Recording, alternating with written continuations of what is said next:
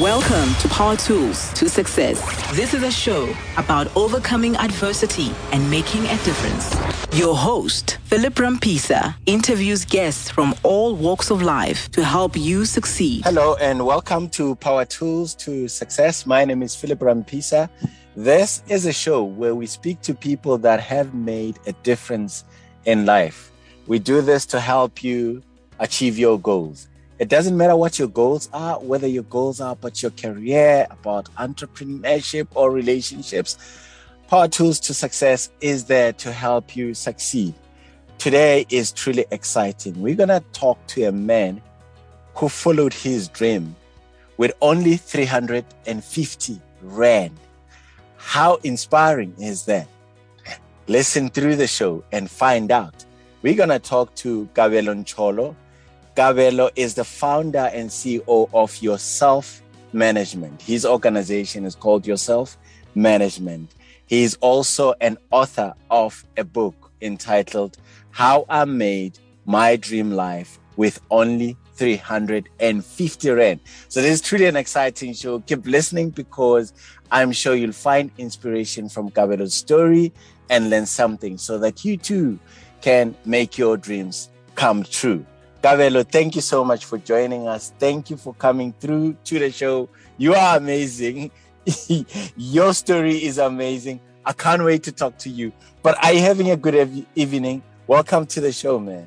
Philip, thank you for such a platform. It always humbles me when everyone or people finds my story very amazing.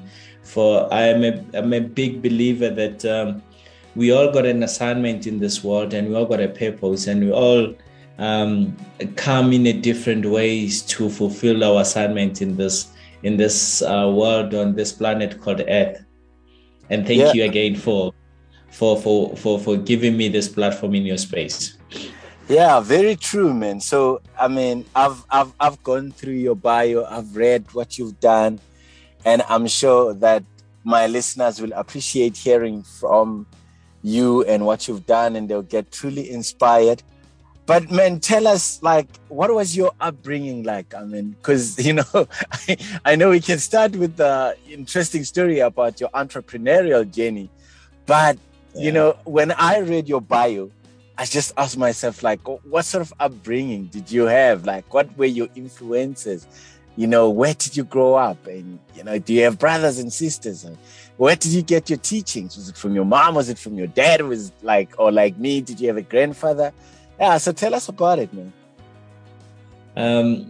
In fact, it's very interesting how my upbringing has been or was, and which is something that I totally credit to who I am today. Just to take you back, right?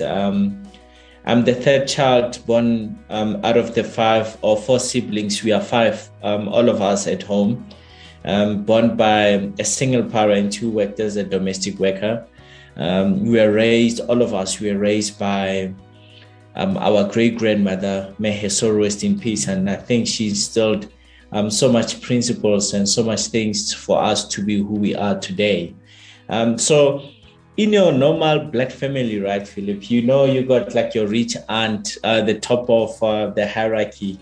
In my family, we were at the bottom. And when I'm saying at the bottom, it's just to give you a picture. Here's this woman. I think my mom had my sister when she was only 17 years old, and continued to have 5 kids not married.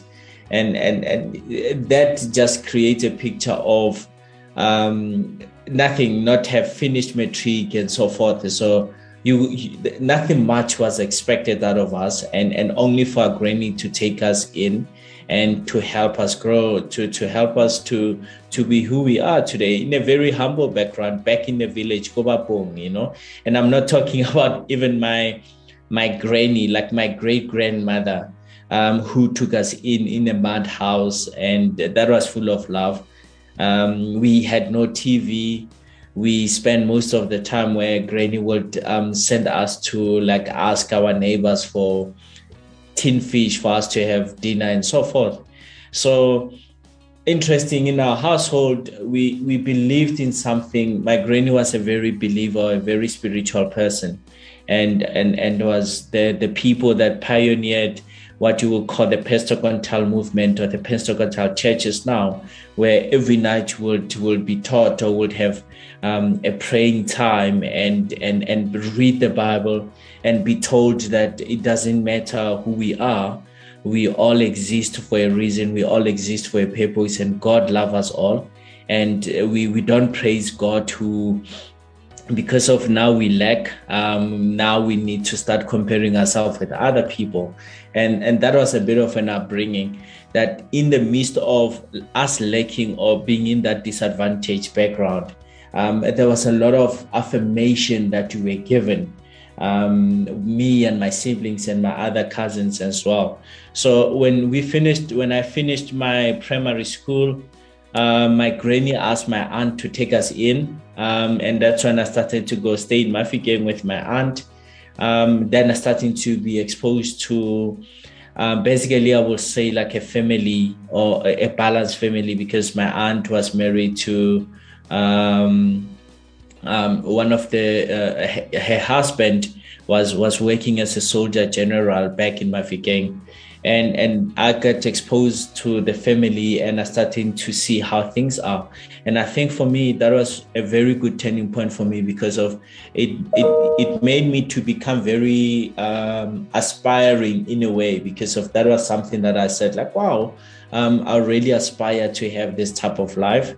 And when I went and finished my matric, going to stay in a township called Itusseng, going to stay with what I will call my older aunt, which is my great-grandmother's daughter, just for us to finish school. So there was something that was told with us, was like, okay, the only way out, right? And for us to stay with relatives was for us to really study and invest in education. And Mama, when I say Mama, I'm referring to my great-grandmother, always says that the only thing that can take us from the environment that we are in, which is poverty environment, was education. So I was always on the top three because of it was someone that I really dearly loved.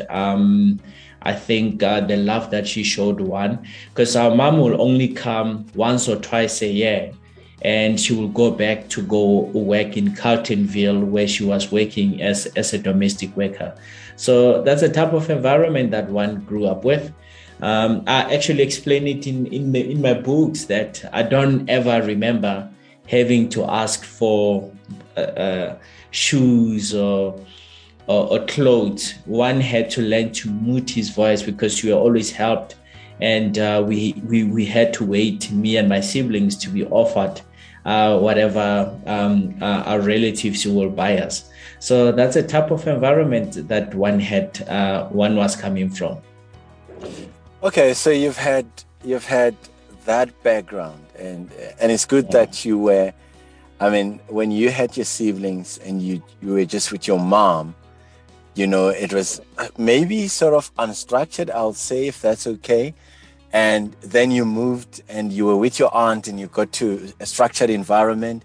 And I mean, you had all those teachings from your granny. And when you were in the structured environment with your aunt, you started aspiring. So what I'd like to know now, and I know you are somewhere in your journey now because you've started a business and you're getting successful in that. So between your matric and starting a business, would you say you've always known what you wanted? Or were there times when you knew you wanted to be successful and stumbled upon maybe wrong decisions and things like that? But were you always certain about what you wanted, or did it just become a trial and error between your matric and perhaps university and starting a business? So for me, it takes us back, and I think I was doing grade 2. I still remember, because the school that one we used to go to, the primary that we were at, it's in a hospital community. And I remember I befriended a friend of mine, Homoto, and another guy, Sienki. And one of my friends, a primary school friend, his dad was a doctor. And I remember going to his house. And I think my horizon and the way I saw things as a 7-year-old changed then, because one thing, honestly, it intrigued the questions in me. I started asking questions: why will they have such, and our house or the background is quite different, making me quite inquisitive back then. And the second thing that I knew was I was ashamed of my background. I'm not gonna put it up. It was something that has pushed me to be who I am, where I was ashamed, and I would have do anything in my power then that I could change my background. I could have changed the type of house that we stayed at. And when I started to learn about Homoto's dad or father being a doctor, and what did they had to do, and that propelled me to really do good at school. And that's why throughout my schooling or my junior schooling years, I was always on the top 3 because of I was quite clear. One thing I wanted to be a doctor, because if I could see that the doctors were somehow could change the environment or could change my background. So throughout my schooling year, from 7 years old, I knew the one thing I wanted to be was to be a doctor. So I was quite inquisitive what doctors does and whatnot. I was never, I always say that my entrepreneurial journey, it was by pure default, total pure default. But I look back in terms of how I was introduced to entrepreneurship, and all my life I was there. Like I did mention, like my first time I started selling, I was selling sweets doing grade 2 as a 7-year-old. So I had like a packet of sweets where my aunt visited and asked me what I would like, and I asked to be bought like a packet of sweets. And I still remember I would make money, had 10 rand, and I just like the idea of giving mama, which is my great-grandmother, some money and save it for me and go back and selling sweets. So my primary school, I was selling sweets. My middle school, which is my secondary school, I was selling perfume. I discussed it. And I think I was 12, one of my cousins sent me to go buy a perfume for her to some lady that will come to saying. And I found myself negotiating with the lady to give me basically about 5 bottles or 10 bottles, I think. And after buying that, then I will sell it for her. And what I will then do is I'll put my 100% markup into it. And interesting enough, people were buying those perfumes. And so that's how I fitted in with I will buy myself like a bit of clothes and send some money. So I look back with how, as much as I was aspiring to be a professional, like in terms of a professional career, being a medical doctor, but at the same time, my whole journey, I've just been selling something. Wow. You were already a shrewd businessman. It's survival. And for me, Philip, was for surviving, right? And when I was there, I was, like I said, one thing that I wanted to fit in as a teenager, adolescent stage. I think we all get to that stage. And what propelled me, or my why factor, my motivation factor was I wanted to fit in. So if I could make an extra 200, I could save it and buy myself, say for an example, an All-Star, because I couldn't go to my aunt, and the situations when you stay with your relatives and ask to be bought, say All-Star or whatever clothing item that is relevant at the time. So that was something that it was based on my background and based on me trying to fit in, and the shame of not being wanted to be associated or people to see through me that I am from whatever particular background that I'm in. And when I finished matric, to your question, I had a bursary. I had to go and study medicine at vet.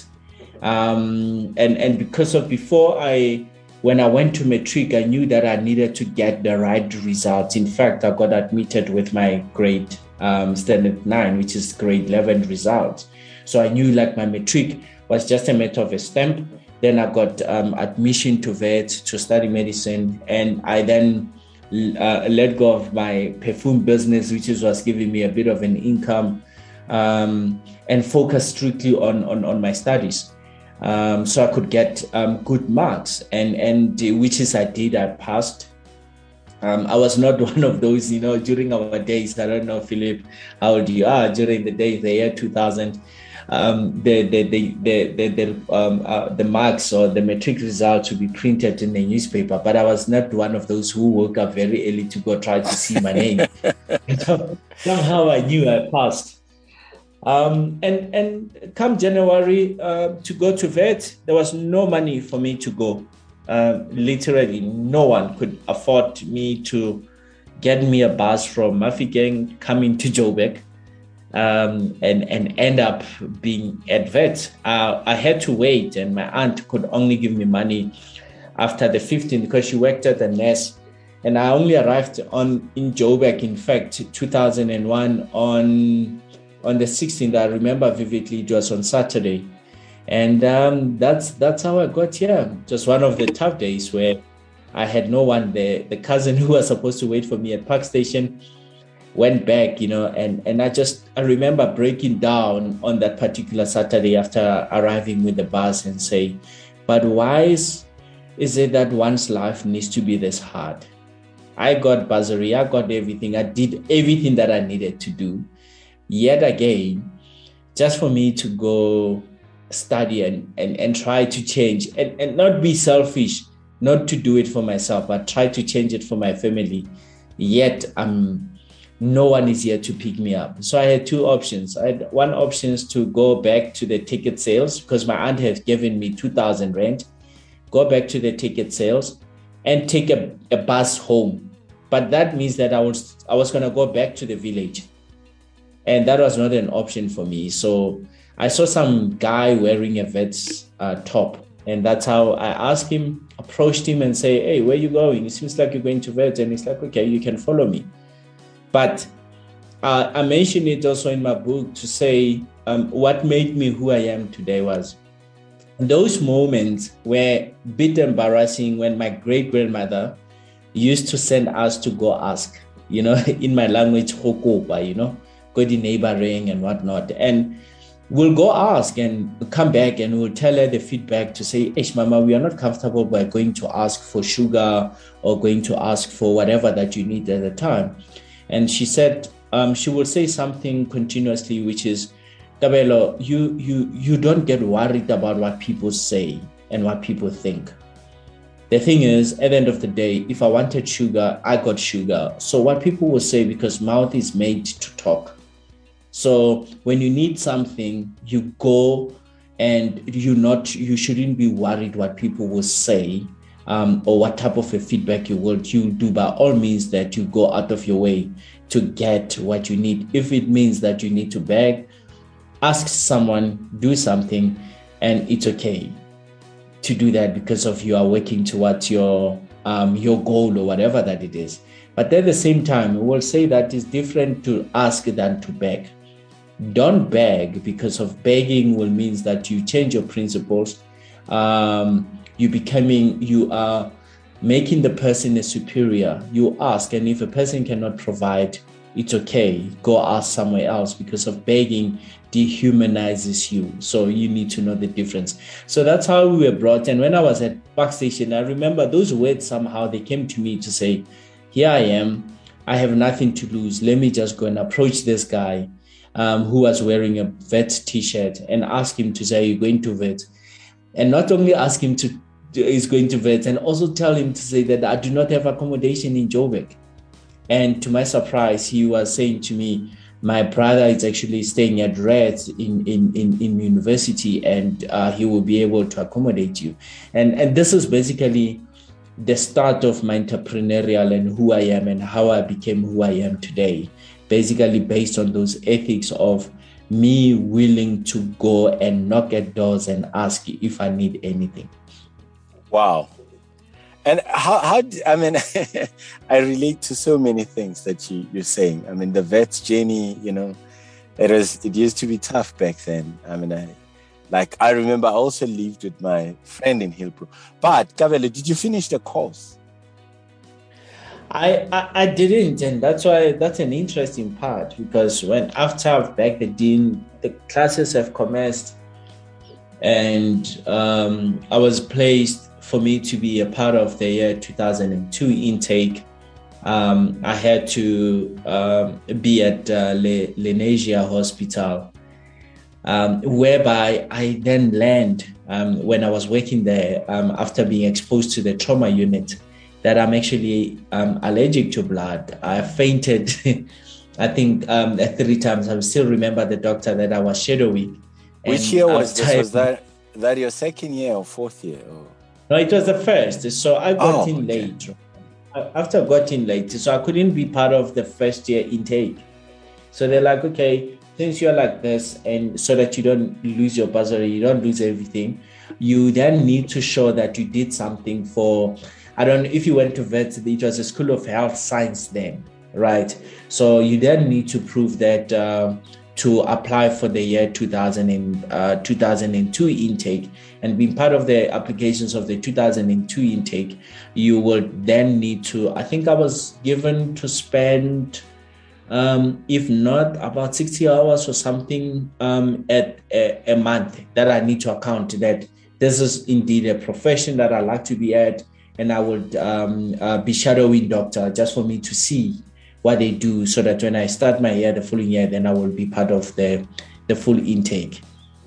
Doing that exposed me to, I still remember, any other wards were okay. When I was shadowing and I was exposed to the trauma intake, the trauma unit, and I fainted in the exposure of excess blood, I think 4 times. And I remember the doctor was shadowing. He then sat me down and says, "Hey, man, I think you like the idea of being called a doctor. You can study and still have an PhD. I don't think you will do well with this career and whatnot." And honestly speaking, I detached from liking the career, and I just didn't pursue it after the year 2002, when I was supposed to go in and be part of the medical students. I didn't. I just dropped. And that time, I found my job as a waiter, which is quite interesting as well, because I had only 2,000. And out of that 2,000, I stayed with some guys for like a month of, say, till the end of March. Then I had to find myself some place in Bloemfontein that was quite shady. And I found myself a job as a waiter.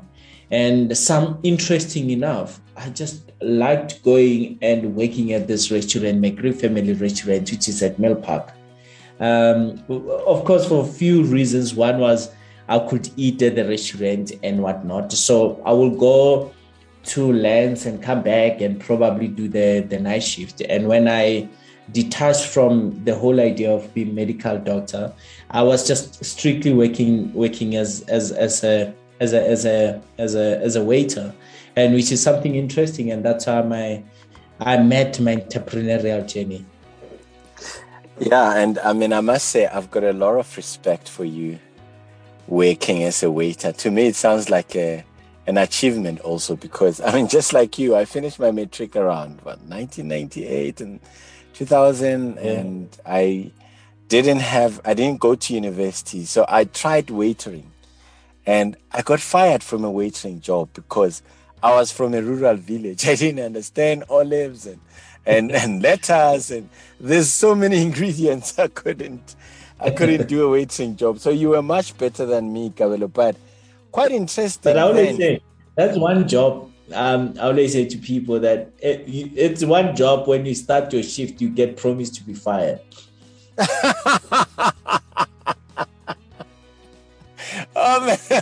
Does it actually happen? Do a lot of people get fired from waiting? No, what I'm saying is, it's one job. Like when you start to say, guys, we hope you're not going to mess up today. And if you mess up, you will literally need to leave the floor. Remember, with waitering, you don't get salary and whatnot. So, and the whole rush, it's something else. So, yeah. Wow. So then you did waitering. And after that, I mean, you had you made yourself a promise that you were going to stop waitering and start your own business. When was that moment? Because you've just mentioned that that's when you met your entrepreneurial journey. There must have been a moment where you made a promise to yourself that you were going to start your own business. When was that moment? I didn't see myself starting a business at all, Philip. And that's why in so many platforms, I keep on saying that I'm an entrepreneur by default, right? And I'll tell you how my entrepreneurial journey started. To get in the details of this, I explain it on my book. And so it was just me working as a waiter. I was quite inquisitive, though. I would be inquisitive with the owner who was young, and I just liked the power he possessed. And the restaurant was within the hotel, and I just somehow, as 18 years as I was, I just made a lot of friends with management of the hotel. When the restaurant was quiet, I would be at the kitchen. This is something that made me be able to learn cooking skill, be at the bar. You know, I was that type of a waiter who was quite inquisitive. You will never find me just standing around if it's not busy. I'm trying to understand. I'm trying to know what is what, right? And a previous year, I was doing matric, and we did our matric farewell in a community township hall and whatnot. So I remember few matric. So the restaurant would host matric farewells. Man, the first one went, and there was a feeling of discomfort in me with this matrix, because they will book one section of the restaurant and patrons will be on the other side, and we'll be told to just advise them to keep the noise level down and whatnot. I'm just feeling like, man, matric farewell I still think even today's level, it was a big thing. We expressed ourselves. To us, it was the most, we planned that thing forever. So I just put myself in the learners and feeling like, they're not having the really best matric farewell. So on the third matric farewell, I remember approaching this guy, my fellow waiter. His name is Papa, and say, Papa, these people are not having matric farewells. They're not having the best matric farewells, And he challenged me and he says, Kabelo, what do you mean? I was like, man, I don't think they're having matric farewell. It's as good as coming to a restaurant and book a big table, do you understand? But they're not having the ball because one, they have to go with the restaurant, and now the speeches of the principal and whatnot, they still have to control themselves. So they are not free to express themselves. Right. Then Papa says to me, what you want to do about it? And that was his way. It's like, okay, what do you want to do about it? So I'm like, what do you mean what I want to do about it? Then he says to me, you see, Kabelo, we like complaining. Then he pointed at the chef. It's like, you see that chef there? For 2 years, he's been talking about how well he can make better food than making the food that is here, because of he has to follow the menu and whatnot. But he's still here. And I promise you, you're going to complain forever. And in 2 years' time, you're still here. Most of us on the floor, you are just new, right? We thought it would be something, but I promise you in 2 years, 3 years' time, you're still going to be with us. And I had that thing, you know what, Philip, if you want to push me, dare me, And at that moment, he just said, I'm going to be here. And I said, Papa, let me tell you something. I'm going to host this matric farewell school. I'm 18, bear in mind. I'm going to host this matric farewell schools the following year. I will not be a waiter forever. He's like, okay, sure. I mean, it's easy to say. I'm like, Papa, let me tell you, let's bet. And he said, okay, how much you going to bet? And I said, 10,000 rand. I'm here. next year, this time, and we hosting matric farewells, I owe you 10,000 rand. Jeez, Philip, this guy will remind me every month.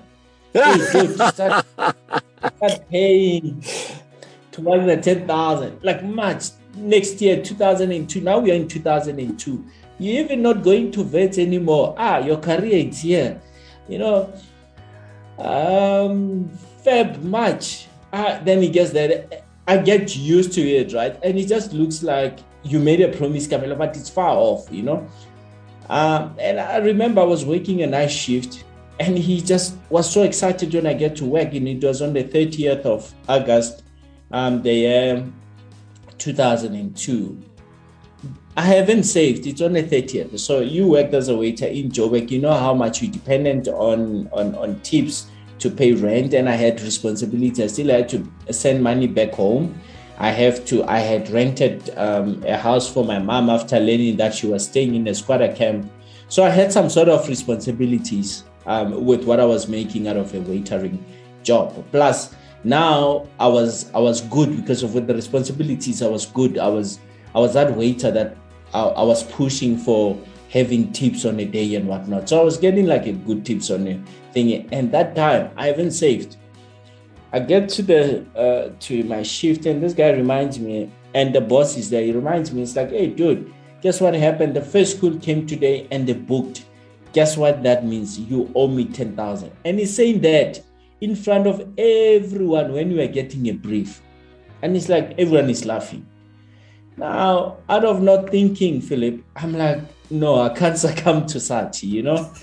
I then said to you, listen, this is my last day today. I promise, I made a bet. So if one school called today is my last day working as a waiter. And everyone looked at me, what do you mean? Oh, you can't pay 10,000. Then they said to me, like, you could have paid it in installment and whatnot. I was like, no, guys, this is my last day. And that's why in my book, I say that when I stepped into my entrepreneurial, or what made me who I am today and gave me the life I'm living today, there was no aha moment, you know, there was a lot of doubt. In fact, I'm one entrepreneur that was pushed to like what I'm just telling you now. And I served the table, and that night, somehow I got a table, a very difficult table, Afrikaners talking, and it was such a tough table. I have no money. And at least I had money to go back, or the 20 rand to go back. And here, part of my night, I'm just asking myself to say, but what are you thinking, Gabe? You know, you have responsibilities, you have this. Are you really going to quit? Here you are not having like a good night. This table seems like it's not going to tip you. Interesting enough, that table, after everything else, what they had, I think the bill was about 2,600. They actually had that bill for a very long time. I still have that bill, even framed it. After they paid, and they gave me a tip of 350. Somehow, I don't know how to explain it right. I got that tip of 350, and I hold on to the bill. As I was holding on to the bill, in my mind, I got questions. What am I going to do? That same month of September, so this is August, right? September was my most terrible month. I had chicken pox. I was chased out of my the flat I was staying at because I could not pay rent. So I was squatting, staying with things, and there was a lot of questions like, did you make the right decisions by leaving? Do you want to go back again? And something kept on saying, no, but you know what, don't go.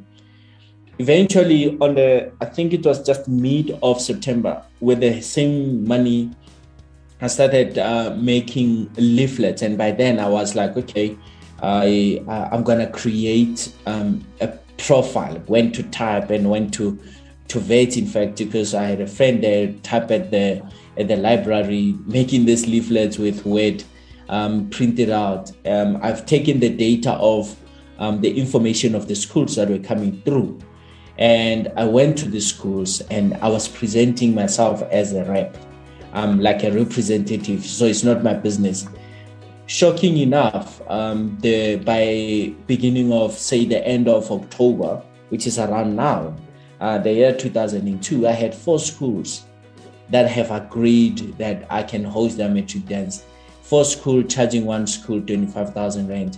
And that's why I always say that's how I literally made my first 100,000 as an entrepreneur.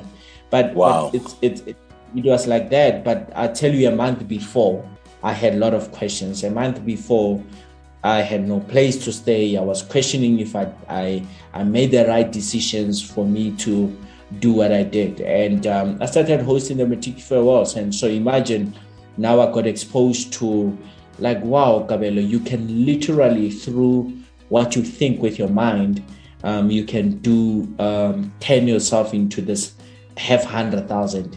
And I just, October, before I just turned 19, basically I was 18 because my birthday is in November. So before I turned 19, I was able to convince the whole schools for me to host them. So that's how I started my entrepreneurial journey. Amazing. It was not something that I set like a business profile. Wow. Just to give you an idea, my business name is Your Self Management. How the name came, right? And I said I was like, okay, I need to create these people, matric dancers like themselves, like as if it's you creating your own event. Do you understand?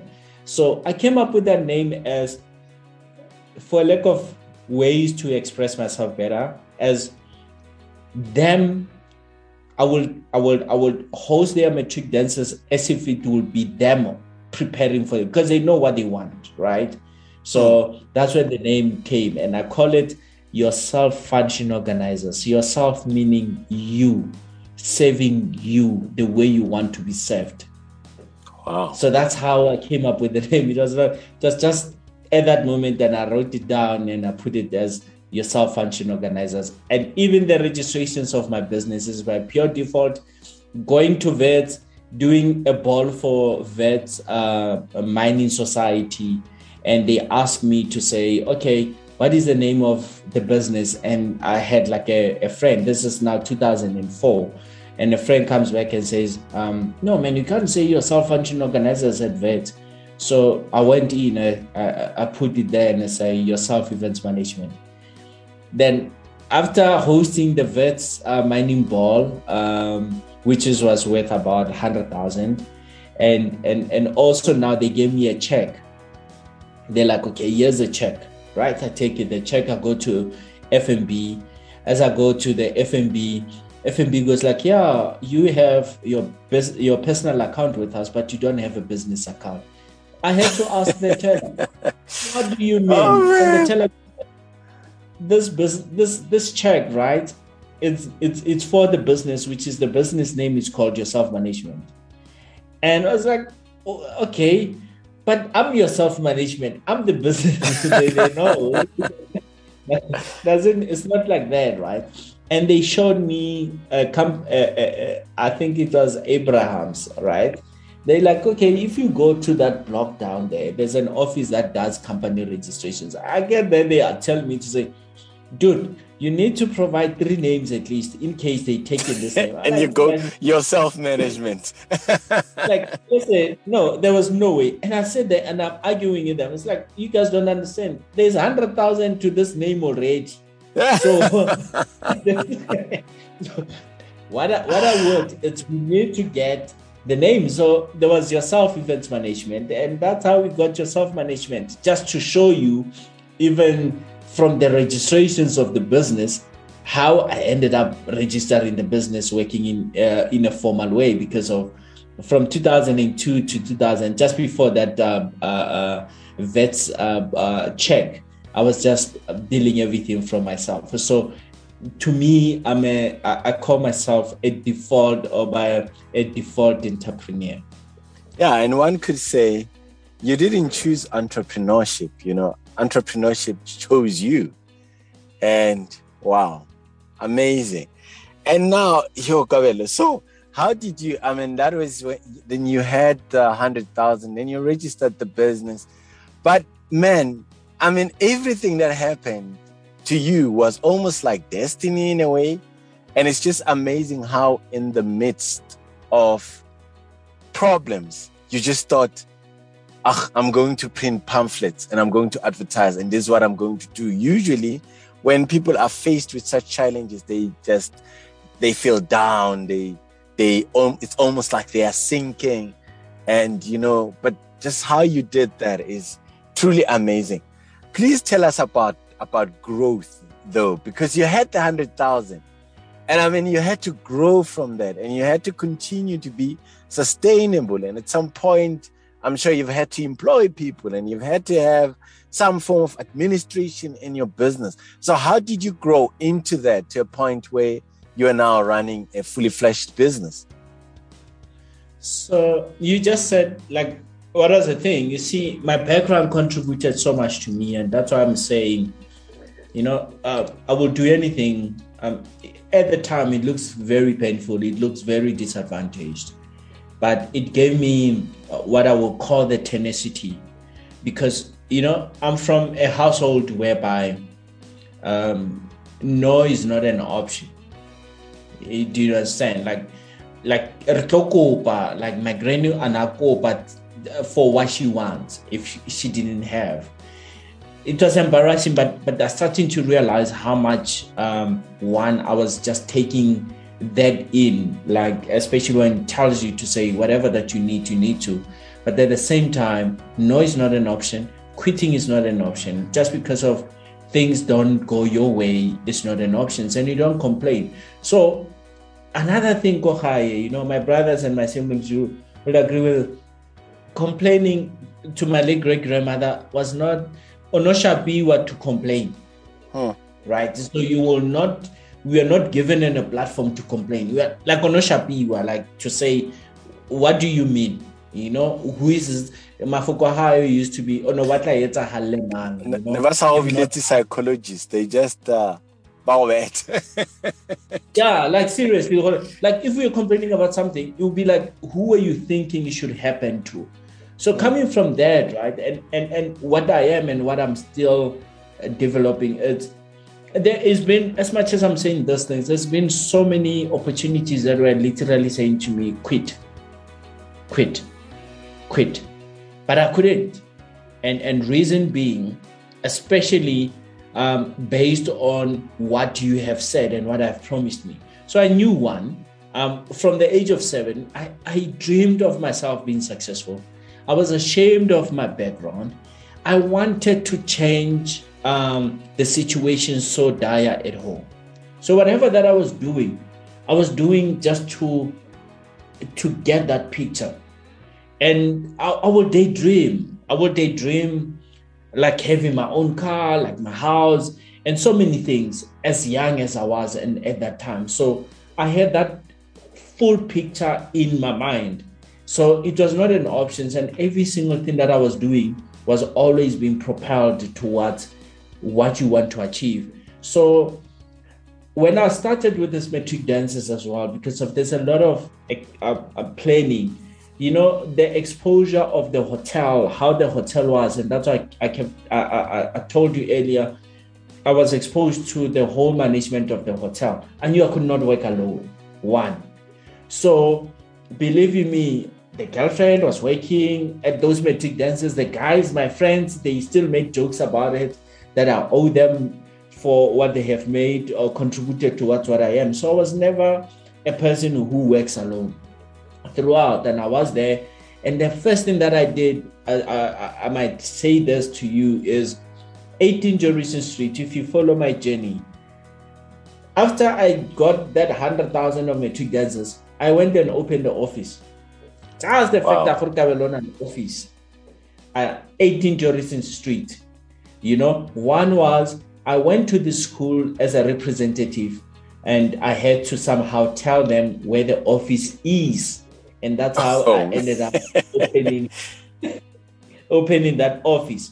So in that office, I can only email Philip. I had to get a guy that we were just working with and working. So somehow I just had people working around me. So after that, I did a bit of club promotions, and now how I got into where I am now was the year 2005, while I was working at, I was promoting one club called, back in the days, called Rhino Bar in Braamfontein. So there was a lady there, Kate, and she just liked the hype, and I was like, yo, Kabelo, you like this? Because they came through our night, and I had a sponsor there, and one of the alcohol sponsors that were sponsoring the night, and just liked everything. And it's like, wow, this is quite impressive.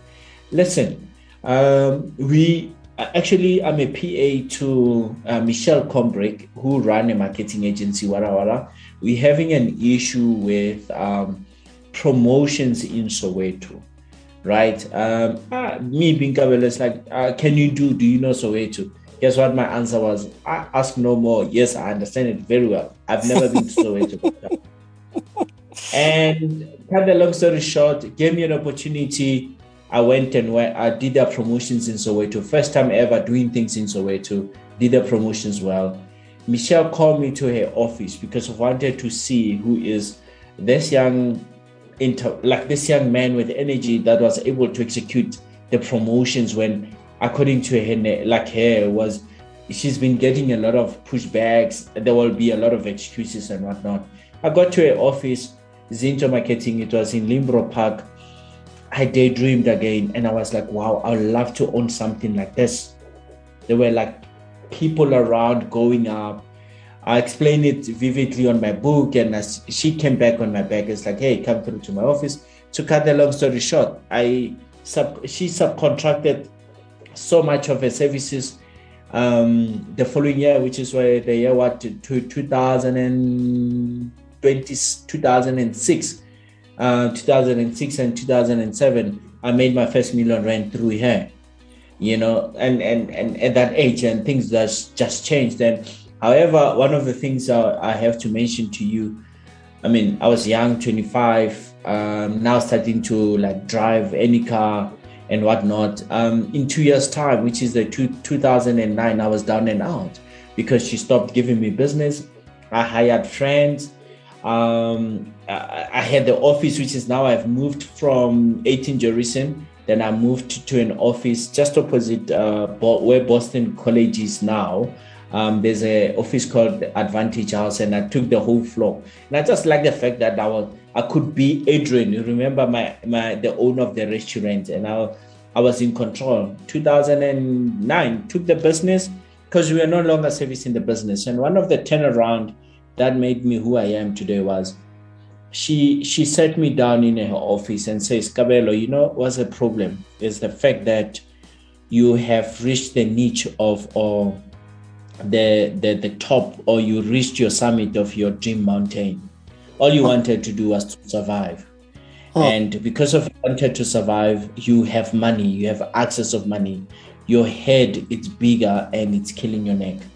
As of today, I will not give you a business. And tell you what, Philip, like towards the end of 2009, I think I was depressed. I was sleeping, waking up because now you had money. How old were you then? 25, you said, hey?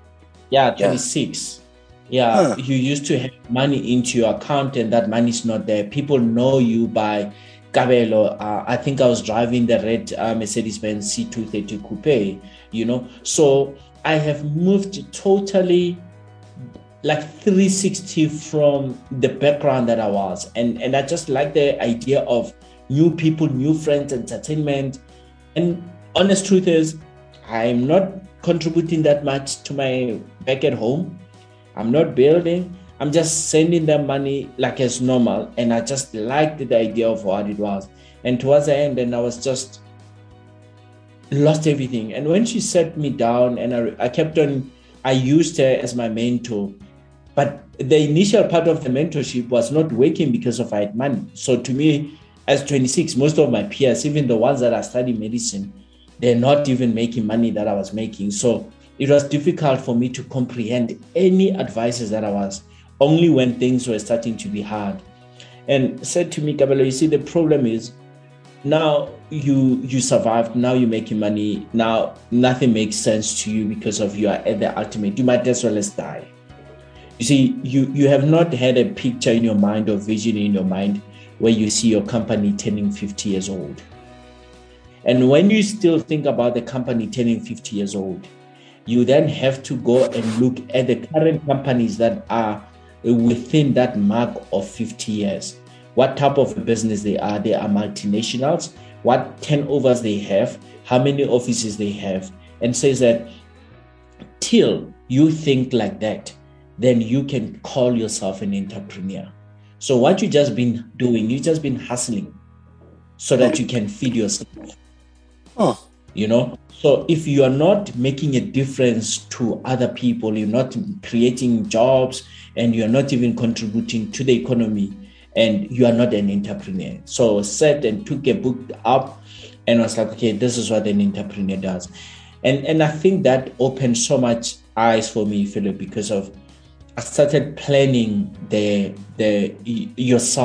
business turning 50 years. What type of business will I like to run? And sat me down and says that, you see, because of you don't know nothing about business, all you know is about survival. I will give you an advice. You need to go to school based on that advice, and that's why I started going and going back to my studies and studying masters in business administrations, MBA. Secondly was like you can afford. So instead of you fueling your lifestyle and whatnot, have a full-time psychologist, someone who's going to work on your mental wellness, who's going to train your mind to take rejections, who's going to train your mind for you to be a better person, to be a better husband, to be a better father, and to be a better CEO and a better executive and a better acquaintance in the business world. So if you follow my journey, which is I've put down in a respect of time on my book, you'll realize that as of 2015, I had a full-time psychologist, someone that is working full-time on me, went back to school. Reason being, I then have a bigger dream. So as much as I could make X amount of money, that X amount of money, it's not even close to what I want this business to be. And after that talk of 2009, because if I had a breakthrough starting to work 2010, early 2010 and whatnot. I mean, you're talking of the business now, your self-management, where we survived COVID. We survived a hell lot of things. We have 5 offices, head office in Johannesburg, office in Cape Town, Durban, Namibia, and Zambia, on the edge of opening a branch in Nigeria. And that came about as a result of that. The business that I pride myself where I work with young professionals and the recruitment things that we have, but people that have studied master honors that they actually come and work with me. And just because of they found me at the space whereby growth didn't find me not prepared. Now I'm more prepared. And more than anything else, I have more hunger, and I know the reason why I have to do what I did. So that's basically the journey that I found myself in, to say that I found myself in this entrepreneurial journey by default through mentorship, and I'm starting to understand and starting to shape the visions and everything. Now, I always say to people, it's so difficult for me to quit, whether how hard COVID was. How do I quit on my vision when I dream of this business turning 50 years old? Sure. How do I quit on this vision when I dream of this business having an office somewhere in New York, in the USA? How do I quit when I look and I want to leave something that will be of a legacy to the generations to come? My kids, and they are kids, they should never ever grow up being ashamed same way as I was. Because I know what poverty can do. Poverty can mute you. Poverty can make you toxic. Poverty can make you who you're not. And for you to be liberal, it takes one person to really live life based on, and in a purposeful way, do an assignment. And you go back, and the very same mother that used to be looked down in a family based on I took the step that I did is highly respected in my community. I spoke about it in my book to say, my mom goes like, yo, Kabelo, I get so much respect. They don't even call me by my name. They call me like Kabelo's mother, Mama Kabelo, you know. And that is able to do something. And for me, it is one tick fulfilled. My granny, when she passed on, she spoke to me and was so grateful that I was able to bring so much honor to the Ncholo family. That when you mention Ncholo now, unlike before, when you mention my surname, it was associated with poverty. Today, when you mention my surname, it's associated with a respect, entrepreneurship, and to the level whereby you, Philip, you would have a moment and want to talk to me. Amen to that. Kabelo, thank you so much for coming through. I don't think there's much to say after that. Thank you. Really, man, you are truly a blessing, and this is so inspiring. I really don't think there's much to say. I mean, after that. Yeah, it's possible for like the black child. It's possible. I always say that we should take me and so many people, your listeners and your viewers, they are in a far better positions and coming from a far better background than I am. And they should challenge themselves and say that if Kabelo could do it with such background, what about them? With everything like allowing them to do. You know, we can stretch ourselves as black people, especially like black people, where we can really work towards a purpose. One of the things that I always say that our success shouldn't come at the cost of someone's grave. We shouldn't build our houses of success and the foundations of our houses is someone's grave. It's possible for us to go to the top and taking one another. Because of when we become successful, we are affecting our immediate community, we are affecting our immediate families. People that are close to us, they're starting to see that it's possible that this success can live from Babong, from that village. Someone from wherever you're coming from, they can relate with you better because of they know your journey, they know your story, they know anything than reading someone they don't know. And that's why I says that as entrepreneurs, as young people, as young professionals, we don't owe growth, we don't owe success to ourselves, but we owe it to the whole nation or to the whole black nations in general, to our community. Someone else is looking at us to say, if we can really do it, that means I can do it too. Thank you for that. God bless you, man. God bless you. Thank you so much. I took so much of your time. I appreciate it. Me too. Thank you so much. Thank you, Kabelo, for coming through. God bless you. Okay. Thank you. God bless you too, man. Thank you. Well, guys, you've heard it right here on Power Tools to Success. I do not think there's much more to say after that. Remain inspired. Move all mountains and obstacles that stand in the way of your success. Do not dare give up on yourself and your dreams. Thank you for joining us. To consult, reach us, or subscribe to our newsletter, please visit www.philiprampisa.com.